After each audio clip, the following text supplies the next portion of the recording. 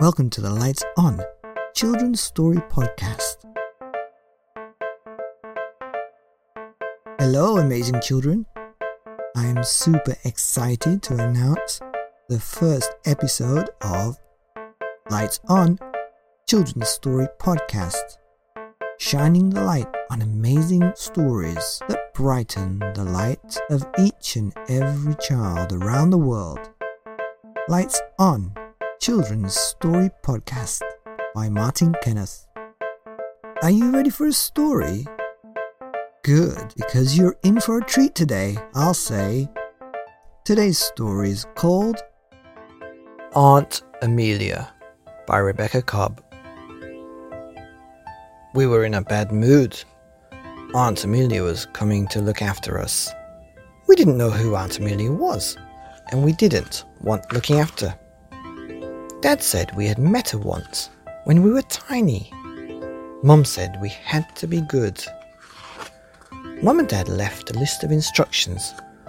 "Thank you," said Aunt Amelia. "I'm sure these will be very useful." We started on the list straight away. It said, "Please tell the children to be careful if you go to the park.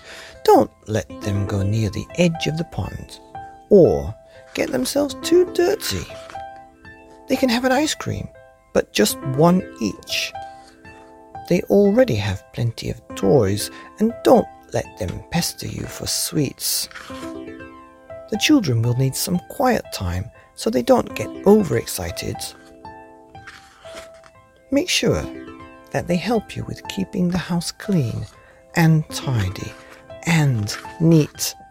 And for dinner, they can choose what to have as long as it's something sensible.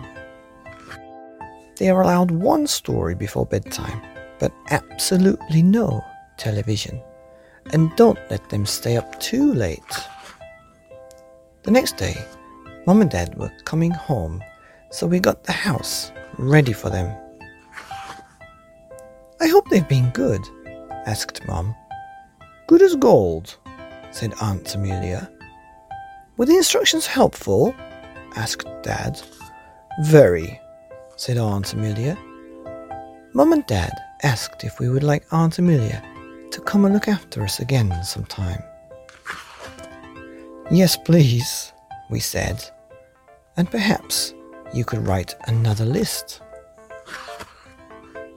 The end of a beautiful story by the same author as Paper Dolls, which is one of my favourites, and that's Aunt Amelia by Rebecca Cobb. here on the Lights On podcast. Children's stories for each and every amazing child around the world. See you next time.